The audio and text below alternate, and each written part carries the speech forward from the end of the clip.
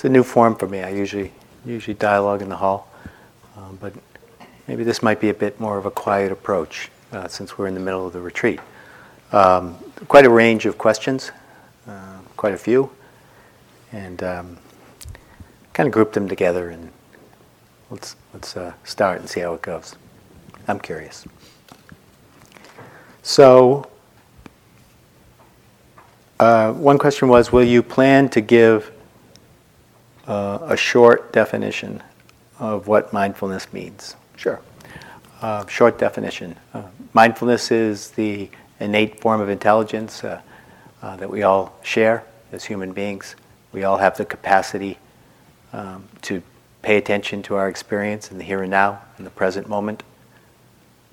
And the quality of that attention, that awareness is free of any preconceptions or judgments, really free of thought, actually, mindfulness. Okay, mindfulness is that capacity. For instance, if you just bring your attention to the contact with the cushion, your capacity to, that attention allows you to become aware of those sensations. So if you put your attention on your hand, okay, you bring your attention, you don't look at the hand, you bring your attention to it, and out of that attention comes that awareness and knowing quality of mind. So mindfulness is attention. Okay, it's open-hearted. And in practice, what happens, what we're doing is we're actually strengthening mindfulness. It gets deeper, it gets stronger, it gets steadier with practice. So sometimes we can be mindful, but it might be just kind of a vague awareness. And other times as we develop the mindfulness more strongly as we practice, it can penetrate more deeply. Essentially what it's doing is it's shining the light of awareness on whatever we're paying attention to. Okay, so we learn from our experience. And because it's free of preconceptions, no ideas about, like for instance, if mindfulness meets pain, you encounter pain and you're mindful of it, there's no criticism or judgment or aversion to that particular sensation. It's just meeting it, letting you know this experience is happening, and this experience has certain qualities or characteristics. Okay, so it's free of value judgments, and so that allows us that capacity to pay attention in that open-hearted, free of judgment way. It allows us to explore it rather than jumping back from it or imposing an idea about it. Something we might have picked up in the past, some value judgment or criticism or identification with that pain. So mindfulness is free of identification. It doesn't claim that experience. It just allows us to see it, experience it directly. And that's so much of what a retreat is about. Retreat's about much more than that, of course. It's about developing other qualities like patience and perseverance and equanimity and loving kindness and compassion. So all those qualities we're developing simultaneously while we're practicing. And many of those qualities are being developed whether we know it or not. And that came up in the group today. That's true for mindfulness too. All those qualities are developing and we're not necessarily aware of what is being developed all the time. Sometimes we become very aware that we have more compassion and more loving kindness and more mindfulness and more awareness, more presence of mind, because mindfulness allows you to meet the present. That's what it's all about. But we don't always see it. And I think it's very important to recognize that. So often we can sit back and we evaluate and we say, well, our practice is this way, it's not happening, it's not doing this. But we're very poor self-evaluators, very poor self-assessors of what our experience is. So mindfulness, that ability, that innate ability. And you don't have to meditate to be mindful. Okay, you don't have to meditate to be mindful. It's an innate form of intelligence. One can tap into it in different ways. But what meditation does is it strengthens it, and it increases the frequency of mindfulness, so that it becomes an accessible resource. In other words, it becomes an option when you're in a particular situation. I find that particularly inspiring. I mean, I love the idea of freedom, where you can be in a situation that you're in, and you have like optional responses. Like you have an alternative response rather than just your conditioned reaction. And mindfulness actually facilitates that. Without mindfulness, it's very difficult to know, what's happening, or to even be aware that there's an option, that you could relate to it in a different way. And to me, that's like the heart of Buddhist meditation, is just that recognition that you can respond, not so much from a conditioned place, but it's spontaneously, in the moment, in an appropriate, skillful way. Like there's that mindfulness leads to wisdom and discernment. Someone asked about discernment. Mindfulness facilitates discernment because we know what our experience is. And then it's up to us. It's always discernment or wisdom is not as simple as mindfulness. Mindfulness lets us know what our experience is. Discernment is knowing what your experience is and then discerning what the skillful response is. So for instance, in a sitting, mindfulness will let you know that your body's hurting. Okay, that there's knee pain, or that there's back pain, or that there's tension in your shoulders. Okay, so mindfulness just lets us know that, kind of registers that, oh yeah, the body's hurting. And then the question is, and this is why we're developing other qualities of mind. Then we take a look at that experience, and it's up to each individual person. There's no formula in terms of how we're supposed to respond to that. It's really a subjective thing. But basically what we don't want to do necessarily is respond out of reactivity. Mindfulness creates space around the experience because it's just letting us know it. And in that space, we can say, hey, maybe I need to stand up. That seems like that's the compassionate thing to do right now. I'm struggling too much. I'm feeling overwhelmed. So maybe I'll sit in a chair. And that could easily be discernment and the wise and compassionate thing to do. But it's mindfulness that lets you know that you're having that experience. Because if we don't know we're having the experience, then we're caught by it, and we don't really see that there are options or choices in terms of what to do with that experience. Okay? So we live very unconsciously without mindfulness. We play out our habits. So mindfulness, that very simple form of intelligence, allows us to live our life letting go of habits along the way and making wiser choices. So it's a very creative process. That's what I think of mindfulness. I think of it as extremely creative. It's not passive. It's not like you're observing your experience from the distance. It brings you up very close to your experience because there's no preconceptions about it. You just get right direct to it. So straightforward. But in that straightforwardness, because it's so open-hearted, it opens up creative possibilities. So if you're in a difficult situation, you're dealing with a loss, or you're dealing with change, or you're dealing with different situations that we all encounter one time or another. A lot of times, if there isn't mindfulness, we just get caught in it. We get swept away by the people that we're around, by the reactions, by our history, by our legacy, our conditioning. And so that's called living a life unconscious. One person asked about what the relevance of mindfulness practice is to living on this planet. I'm kind of paraphrasing in a pretty big way. But of course, just think about that. You develop the inner resources for yourself. You develop the wisdom and compassion, but that allows you to be a resource to others. So you do your effort. You're working on yourself. But there's a ripple effect, a major ripple effect for the folks that you come in contact with, or for the kind of actions and service that you provide others. You become part of the solution, rather than just responding to either cultural conditioning or collective fear, collective anger, what the Buddha described as ignorance of delusion. You're lifting yourself out of that place of delusion and living with much more clarity. So even though there's so much more to the path than mindfulness, it really is the key. And the beauty of it is it's accessible. So one can actually practice and strengthen mindfulness. So it's not about some spiritual ideal. It's not something that's inaccessible. It's not something that only special people can do, or you have to go to IMS in order to be mindful. No. You don't have to come here to be mindful. You could be mindful at any moment. Remembering to be mindful is the trick, once you know what it is. See, a lot of people don't even know what it is. That's kind of what we're talking about. But once you know it, then the trick is to remember it. And that's where the practice comes in.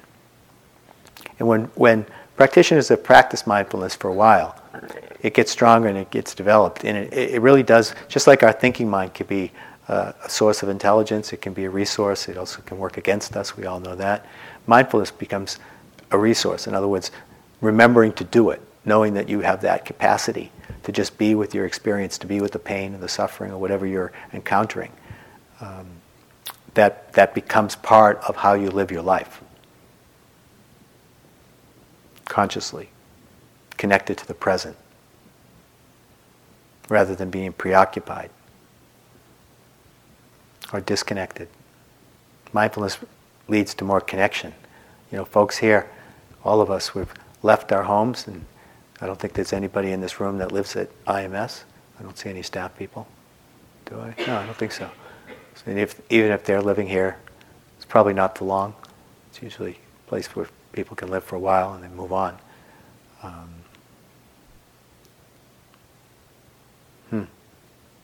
Sometimes mindfulness doesn't help with memory. Just lost my train of thought. What was the point in that? Maybe it was pointless. I don't know. Point of that. Mindfulness. What does it do? I don't know. Do you got any idea? What? About leaving home? Mm-hmm. Yeah, we all left home, I guess. That's the point. We'll move on. That was just the first question. I want to get to a lot of these if I can. Could you please say more about the value of walking meditation in mindfulness practice? I have difficulty with keeping single-pointed focus. Well, with all the stimulation, the person's saying, because you're walking, you can see people walking by you, and it might not feel as quiet as when you're sitting in a hall and your eyes are closed and the body's not moving, and it's there's less stimuli coming, certainly visual stimuli, and maybe even body sensations. There's not as much. So, yeah, I would say the walking meditation is invaluable. It's an invaluable aspect of insight practice, and we. The orientation at the Insight Meditation Center here, the walking practice is very significant, and for a lot of very practical reasons. One is it certainly helps balance the energy from the sitting. A lot of folks have been struggling or working with, not necessarily struggling, but working with sleepiness as a part of their practice. Well, walking helps balance that energy. And I said it early on when I gave the walking instructions, how walking more quickly, maybe walking outside for a little while, some fresh air, but the walking, moving the body back and forth can generate some energy and balance the system. So that's one benefit. Another benefit of the walking meditation is, sure, it may for some folks actually, it feels like you are being more mindful during the walking practice than you are in the sitting. And what very common reports is that the tendency when you close your eyes and you sit, there's a lot of spacing out. But then when you do the walking, there's more remembering, because you might be focusing on the bottoms of your feet. And so there's, in a sense, more presence. And so people are different, but also it changes a lot. There's been times when I've really, gotten into long sittings and not that much walking. And other times it's really flipped around, where I really felt like I really needed to walk, and I'd walk for a pretty long period of time, and then I'd sit for a shorter period of time than I might normally. So when you're doing a retreat, not so much this retreat, but longer retreats, or say a 3-month course, you can experiment with different times for different lengths of time for doing walking practice. But walking practice is crucial for developing, I think, a more integrated practice sometimes than in the sitting, because it is more stimulating. You are seeing things. Your body is moving. Sometimes we're all in relationship with each other, even if we're just sitting with our eyes closed. But I think when you're moving around, again, you're getting a little closer to what your daily life looks like. And so for me, the walking practice kind of helps us ground, because when we leave here, we're moving about the city, moving from our car to someplace else. If we can rest our attention in the body every once in a while, it's tremendously useful for bringing you back into the present. And it doesn't mean that you're necessarily just going to stay with your body, but it's a vehicle to come back and connect really to the activity or situation that you find yourself in. And so the walking practice is tremendously invaluable on that level. It definitely can support in a significant way the sitting practice, just like the sitting practice can support the walking practice. It significantly helps if you do the walking practice as fully as you can. It's a tremendous benefit to walk, sit, to do that continuity, that continuous style of practice, because the mind definitely can settle more quickly than when you're taking a lot of breaks, or you're just doing stuff because you're tired of it, or you're bored, or something else seems more interesting. Kind of trying to stick with it. But when you're doing it, you're trying to relax into it. So you're not doing it with that spirit of imposing or pressuring yourself or making it something grim. But you're recognizing that if you do the practice in a steady way, the mind will get quieter, the mindfulness will get stronger, and out of that continuity of mindfulness, insight arises. So the walking is, we consider it just as significant as the sitting. Certainly we do it, teachers at CIMC definitely do, that's for sure.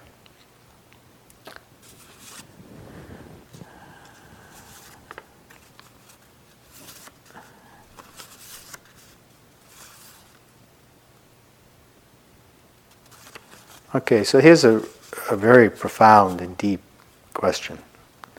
On the whole, I am a very patient person, and I came with absolutely no expectations. It's kind of nice, huh? However, out of curiosity, will I become enlightened by noon on Wednesday?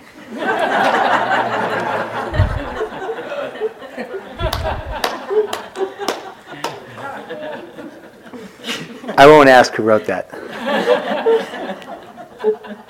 So will you become enlightened? I hope so. There's a well-known book by Mahasi Sayadaw, who's really a major 20th century Burmese Vipassana meditation master. He came here. He was quite old when he came here. He came to IMS in the late 70s, and he was, in some ways, he was a revolutionary teacher because he brought insight meditation to lay practitioners. Predominantly, if you go to Asia, you'll see mostly monastics practicing, and he included lay practitioners in the practice itself. And he wrote several books that were called, related to insight meditation. This whole series. And in the early days of Vipassana coming to the West, they were a reference point to some extent. Not always, I don't think, always a useful reference point. I hope I don't go to hell for that. But they weren't always useful, I didn't think. But he had this teaching where he thought if you could completely stay be mindful continuously with no gaps, that you could get fully enlightened in 7 days. It's true. So you can imagine that's not so useful to most of us who may never be continuously mindful for 7 days. But he had this real map of how it looked, and what he meant by continuity of mindfulness was continuity of mindfulness, literally moment to moment continuity of mindfulness. And there are many moments. If you're being really continuously mindful, there's just even in one activity, there's a lot of moments of mindfulness. And so the emphasis for him was, in the method, it was like doing a lot of slow, everything slow. And so when I was brought up into this practice, Mahasi was the method, the model. So it literally would take us, I would sit and eat lunch for an hour and a half. And, like you did everything slow. You would walk, like from the annex building to the meditation hall, literally would take me an hour. An hour. So like to get to the hall in time, you did a lot of practice in your room, but you really have to leave early for everything. Everything was done like super microscopically slow. If you think people are moving slow now, this is like superhighway compared to those days. I mean, honestly, everything moved incredibly slow. Even people who were doing their work, yogi jobs. So not much got done. But anyway, so if you want to do the Mahasi method sometime, and you find another center to do it in, where you won't get in the way of anybody, maybe in 7 days. And what I would say to you realistically is, if you don't get enlightened by any chance by noon on Wednesday, since you have no expectations, I guarantee you will not be disappointed. You will not be disappointed, you will not be discouraged, you will not be frustrated, you will not be judging your experience, you will be in the present moment as you drive home. Very content. Very content.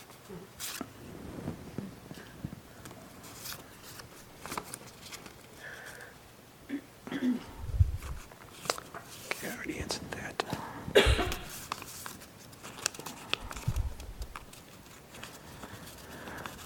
Okay, so this will be very brief interview response. If appropriate, could you review the Four Noble Truths? Just as there were several questions about insight, what it is, and I'll tie those all together with the Four Noble Truths. And for those of you who are new, I mean, many of you are practicing certainly have heard of the Four Noble Truths, and actually it is the framework for what we're doing here. You know, we're not just, let's just say we're not just being mindful. We're mindful, but there's a framework, there's a context, there's an understanding, there's a direction in practice. The practice takes us. You know, this practice, the transformation that occurs goes in a certain direction. You know, it's not like you're just floating around out there and kind of hoping something happens. Are you? I hope not. It goes in a direction. And it goes in the direction of liberation from suffering. So when we talk about insight, what we're talking about is a deepening of understanding of the Four Noble Truths, that framework, the Four Noble Truths. And the Four Noble Truths are that there's suffering. In the Pali, it's called dukkha. So the first Noble Truth is that there's suffering. And so there's that recognition, that waking up process. Four Noble Truths have everything to do with waking up. And that's where the mindfulness comes in, of course. So it's when you sit and you recognize that, you know, you're in conflict or pain, that there's turmoil, there's a sense of unsatisfactoriness in your life. Maybe a feeling of meaningless at times, or disconnection, or indifference, or confusion. So the mind isn't necessarily happy and content and peaceful. And so when we sit, we recognize that. Most of us have already seen that. Otherwise, you might not have decided to walk this path. Because mostly, a lot of times, that's the motivation, is that we recognize that something is not working for us. And we don't feel at peace. And so we want to try another approach. So, first Noble Truth is the recognition that we're out of balance, that we're out of harmony, that we're experiencing a lot of non-peace in our life. Second Noble Truth. So this is as we begin to wake up, we learn more and more about this. In other words, we begin to recognize suffering. That might be the first Noble Truth, but then we begin to investigate it.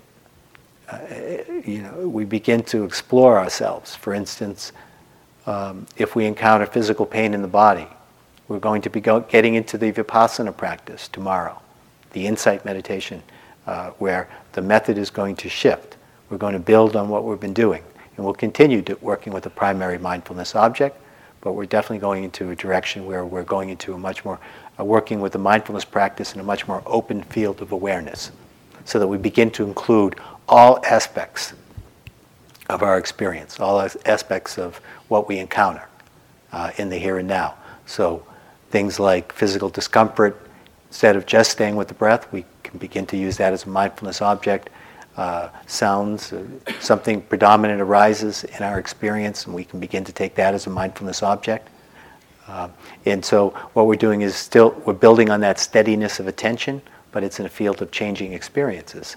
And so say we were working with mindfulness practice, and we're talking about insight here, insight into understanding the nature of suffering and freedom. Okay, so if you encounter physical pain, Oftentimes what happens is that triggers a reaction in the mind. And what in Buddhist teachings it's called aversion, not liking that experience. And so what we can see is that there's a sequence. Often, once the mind gets a little quieter, it begins to get to know that sequence. And the sequence is that we have a particular experience and then we relate to it a certain way. So if we experience something pleasant like that bite of food that we had today, that we really liked, that olive or whatever it was that we really rejoiced over, which very impermanent of course, but we did rejoice over it, the conditioned mind will grasp onto it and want more, or want that particular experience to last. So there's the pleasant sensation and then the reaction to it. And so what the Buddha said was these reactions are conditioned. And so the source of our suffering, why we can't relax and kind of be in the present and sort of appreciate what comes along and free enough to respond to it in a wise or skillful way, is because of these attachments, because we cling to things or we push them away out of fear. So the second noble truth, as we begin to shed the light on suffering, we begin to understand the source of suffering. So it's crucial. In other words, when we can know that we're suffering, but we might not have a lot of understanding about what the source is of it. And we do a lot of like analyzing and figuring out, but that's not this process. This process is silently observing, so that you see in the space of silence or mindfulness exactly the source of what's causing this conflict in you. And one can actually see it very directly. And you'll actually, as practice develops, you'll see it more frequently. And you begin to see that it's often very habitual or subjective, or it's based on your history. So some people cling to certain pleasant sensations, others might not cling to them. Same with unpleasant experiences. So second noble truth is understanding the source of suffering. Doesn't stop there. There's 4, fortunately. There's the third, which is liberation from suffering. In fact, opens the possibility that we can liberate ourselves. We can change our conditioning. We don't always have to react with fear when we encounter something unpleasant. We don't always have to cling to pleasant experiences. There's freedom. We can experience pleasure and let it go. It's momentary. That's what the Buddha said. Anything pleasant or unpleasant is momentary. So if we cling to something pleasant, it's like holding on to a moving train. It's passing by, but it's not skillful to hold on to it. In fact, as you become more mindful and as we develop more awareness and ability to be in the present moment, the fact is we experience pleasure more fully. It's not a grim path. Not at all. We experience life more fully. We experience sense doors, smells, tastes, sights, much more clearly. But we don't cling to them as much because we understand if we do, we suffer. And it's not theoretical understanding. It's actually, in fact, you have to be convinced not to hold on. You have to be convinced that pushing it away doesn't work. That you have to be convinced not only that there's another way of relating or that there's another possibility of relating, but what's a skillful relationship. And that's each person's discovery for themselves. As profound as the teachings are, what's more profound is actually looking at your own experience and learning from it, rather than relying on what somebody else says, including the Buddha. But the Four Noble Truths provide a framework so that we have an understanding of where this practice goes. And this is the direction insight meditation goes, towards understanding suffering, seeing things as they are, understanding the source, the liberation from suffering, third, and the fourth, thank heavens, is that there's a path. Okay, remember I said the emphasis in Vipassana, what I love about it, what inspires me is that it's practical. You can walk it. You can, it's a journey. It's accessible. And it's a matter of cultivating wise and skillful and compassionate thoughts and actions, living in harmony with the way things are, living an ethical life based on non-harm, training the mind like we're doing here in a very intensive way, training the mind to be more calm and steady, learning about what wise effort is, that effort without the agenda, but the perseverance, so that's the training. Okay, mindfulness is part of that too, for sure. So that's the practice element. So there's ethical practice, there's the training of the mind on the cushion, formal practice, remembering to be mindful, sitting, doing what you need to do to be mindful, supporting that. That's the practice. And then there's the wisdom, aspect of the path, which is seeing clearly into the nature of things, understanding the nature of suffering, understanding the nature of liberation, and seeing it unmistakably. It's not about a belief system. Someone asked about beliefs, Buddhist beliefs. Is it necessary to believe things? No, it's not.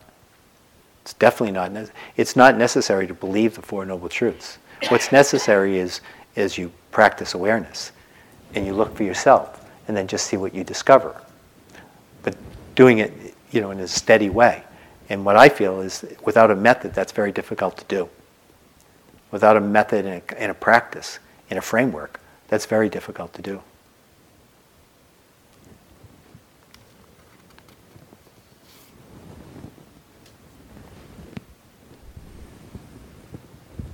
Okay.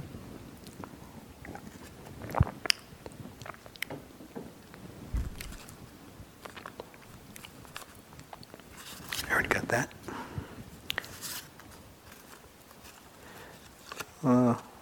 One person asked me about a mantra, using a mantra, and somebody else was talking about focusing on the third eye and stuff. So we don't practice mantra in this particular tradition. It doesn't mean that mantra isn't valuable or useful, but that's not this practice. Mantra is a calming practice, samatha practice, in the framework of Buddhism, but it's a different track, and it's not a mantra practice. Everybody knows a mantra is kind of repeating.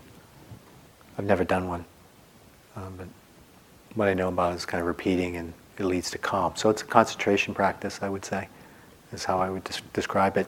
And we've been doing something close. The practice we've been doing is a samadhi practice. It's a calming practice. So it comes closer in that category to a mantra, because a mantra is also, your mantra is kind of your primary object that you keep coming back to. I don't think it's a mindfulness practice, but it's an object to concentrate on.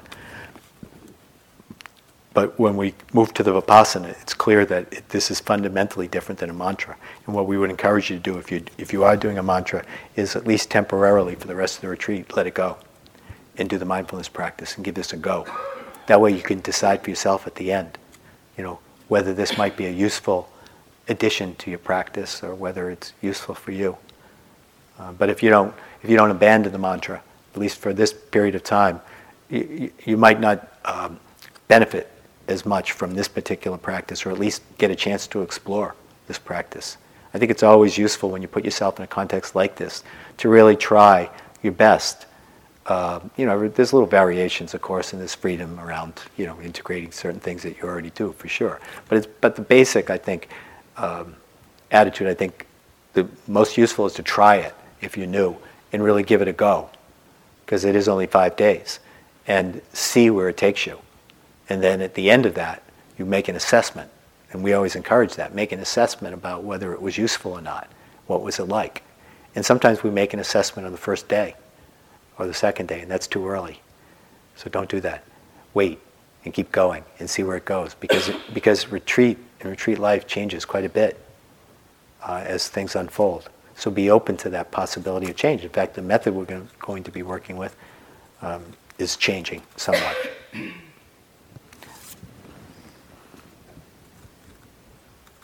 Already answered that.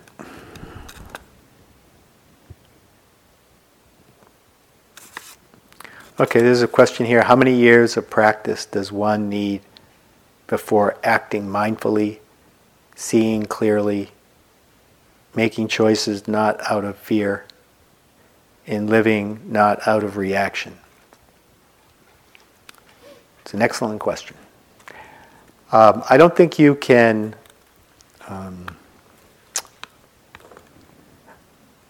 you can't really measure something like that. Okay? I mean, I think, first of all, I think it's important to see that Dharma practice, that's what we're doing, Dharma practice, in the language of the Buddha, Dharma practice. I see it as a lifetime. of learning. That's how I see it. And from my perspective, I'm a slow learner. It takes me a while. I'm still learning. I've been on it for quite a while. I'm convinced from my own direct experience that it's very liberating. That it certainly leads to freedom, and that it's a unfolding process. There are times when very deep insights arise, or some kind of real shift in consciousness occurs, where you see yourself and the planet in a very different way. Those insights come along the way. It's part of what it's about, but it's also part about continuing the practice and not getting attached to any of that, and continuing to work and clear up any ignorance or confusion or delusion that you might have. So it's an ongoing practice, is how I see it. Okay, so it's not like you can do it for 5 years and you're done. I don't think that's true. I've studied with the Chan master, and I spent maybe 10 years practicing with him. Off and on. I'd go to his retreats basically a few times a year. So I wasn't like always there. What's wonderful like that? What was wonderful for me is that I knew he knew so much more than me. I mean, like he was way beyond me. Clearly, I'm a Vipassana teacher. He treated with me with an enormous amount of respect, which I was a little surprised at. I'm like a little junior, I guess like mini me maybe or something. Like a tiny little being next to him in terms of his understanding. He was clearly, from my perspective, very enlightened. And it wasn't like an idealistic. I wasn't idolizing him or anything. I just could tell, that he knew much more, and he was extremely humble and modest, which I really appreciated, and very practical and down to earth. But one thing he used to say is that he's working, he's practicing. It's like practice doesn't end. And somebody, if I had that understanding, I think, oh God, I'm done. The amount of peace and clarity in that mind was terrific. He was somebody I thought really did know a lot about enlightenment. But he definitely felt like there was work to do, and you could see it, and he did it. He worked. And a lot of his work was around service too. I mean, he was really concerned about the planet. He was really concerned about making a difference in the world. He used to go to all these world conferences and climate change conferences and things like that. So he was very connected to the world. He wasn't a recluse, but he was profoundly awake. And when he said he was working on himself, I believed it, definitely. So again, I think if you have that perspective, it's very liberating, because then you don't reduce the spiritual path to what your experience is on a 5-day retreat. What's the name of that teacher?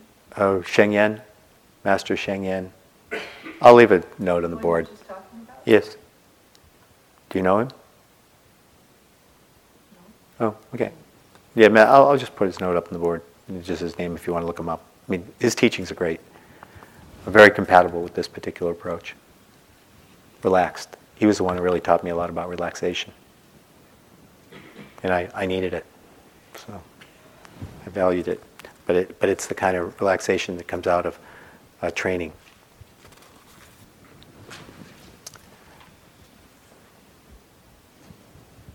Well,